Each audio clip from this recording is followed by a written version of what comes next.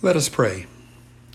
Gracious God, we thank you for this evening when we long to gather together around your table and yet we have to be apart. We pray that nonetheless you will feed us with your word, that you will draw us ever closer together, and that you will help us to learn what it is that you would have us do in these circumstances, how to love our neighbor, how to be your servants, how to bow humbly before you. And now we ask that the words of my mouth and the meditations of our hearts might be acceptable in your sight, O God, our strength and our Redeemer. Amen. Well, my daughter was about 4 or 5 years old, and she was coming out of our Maundy Thursday service, the church now in darkness after the stripping of the altar, and she was just in line, the way the parishioners do after a service. And when she got to me, she looked up at me with very big eyes and she said, "Pastor, that was incredible." And she was right. The Maundy Thursday service is incredible. There's so much going on in the lessons and the actions, the powerful recollection of the Passover and the judgment of God on the Egyptians, the intimacy of the institution of the Eucharist at the Last Supper, the humility of Jesus washing the disciples' feet, the desolation expressed by the stripping of the altar. It is incredible. And it's always been my favorite of all the Holy Week liturgies. It was at a Maundy Thursday service that I received my first communion as a young boy. Maundy Thursday service in the congregation in which I grew up is actually my most vivid memory of worship from my teenage years.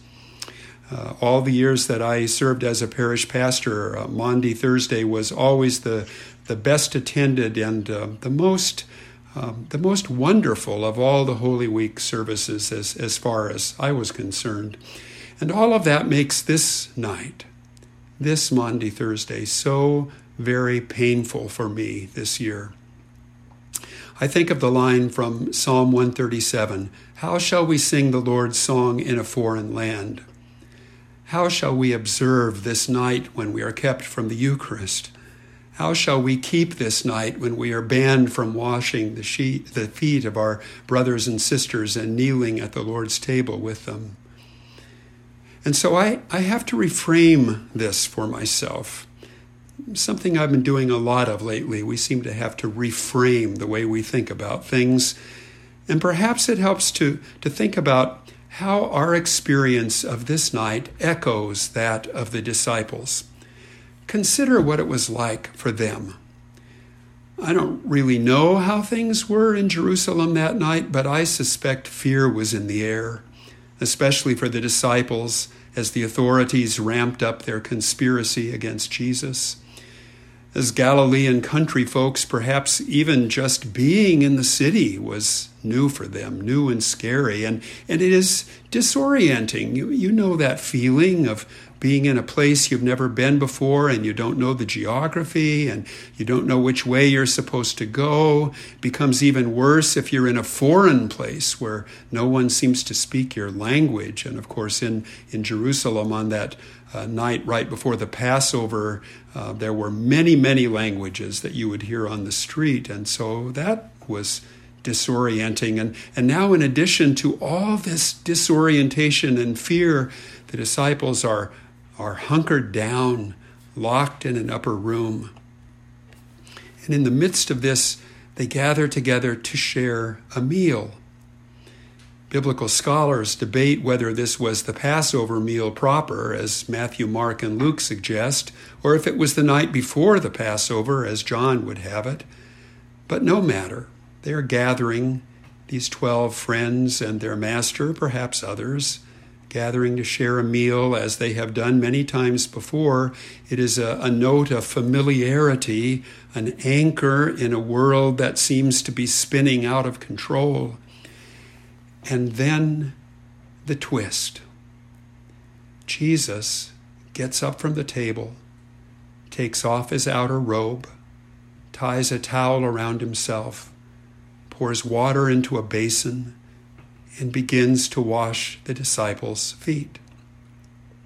His actions are calm, deliberate, and completely unanticipated. They did not expect this.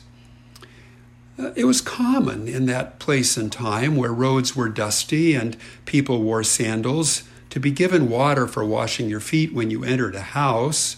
Usually you washed your own. If your host was wealthy enough to have servants, maybe one of them would do it for you. But that was when you first came in, not in the middle of dinner. And that was the unpleasant task of a servant, not your host, certainly not your teacher, your master, your Lord. So they did not expect it. It shakes them out of their own thoughts. It shakes those who Luke tells us are talking again about who was the greatest. Shakes Peter, who always seems to be thinking about himself and his role. Shakes Judas, who has already decided to betray Jesus. Suddenly here is Jesus kneeling before each of them, serving them, demonstrating his love for them, showing them that real love means humility. And now here we are, hunkered down, afraid to go out. And there's more than just fear in the air, or at least that's how we feel.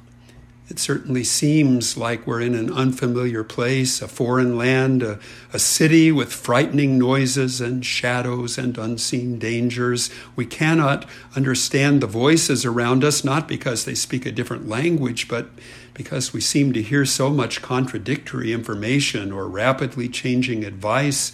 We cannot be with those we love, or maybe we are with those who are closest to us, but there are others that we long to see whom we cannot. Some of us are completely alone. All of us are lost in thoughts that we never thought we'd have to think. And in the midst of this, Jesus does something surprising. He calmly, deliberately takes a basin of water and begins to wash our feet. For us, this night, in this time, that can only be a metaphor, but for us hunkered down ones, for us who feel lost in a foreign place, it is our souls that are dusty and tired, not our feet. Our spirits that are weary from what already seems like too long a journey. And that is what Jesus washes. Not our feet, but our spirits, our souls. And it's unexpected, but it is real. And notice that he does this calmly for us as for the disciples. The world outside is in turmoil, maybe not literally right here where we live, at least not at the moment, thanks be to God. But the chaos invades our hearts and our lives daily, and we know that we are not immune. But in the midst of it, this calm. I wonder if the disciples thought back to when Jesus calmed the storm on the sea. I wonder if his deliberate and gentle demeanor now stilled the storm in their hearts, their roiling fears about what was to come. And his words, I suspect maybe the disciples were relieved when he said, "You do not know now what I am doing." Indeed, they didn't know. They didn't get it. But his words were all too clear. If I, your Lord and Master, your Lord and Teacher, have washed your feet, you also ought to wash one another's feet. I give you a new commandment, that you love one another. And the words, together with the gesture, say that love is about humility and service. And so it is for us, my dear sisters and brothers. The love of Christ, the love that washes over our weary souls, that love is shown in humility and service. It is always so. I've been thinking lately about a best-selling novel of a few years back, Gabriel Garcia Marquez's Love in the Time of Cholera. I haven't read it. I have no idea even what it's about, but I've always been captivated by the title, Love in the Time of Cholera. What is love in the time of COVID-19? Well, it is just what love always is for the disciples of Jesus. It is humility and service. Humility in that we cannot know what the Lord is doing or what it means for us. Service in that caring for one another is still our mandate.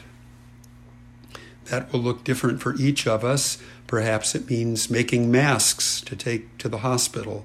Perhaps it means, if you're able, helping out at Interfaith Food Ministry or some other agency that is in this time serving those even less fortunate than we, even more threatened than we. Perhaps it means checking on a neighbor or telephoning someone that you know is alone or frightened.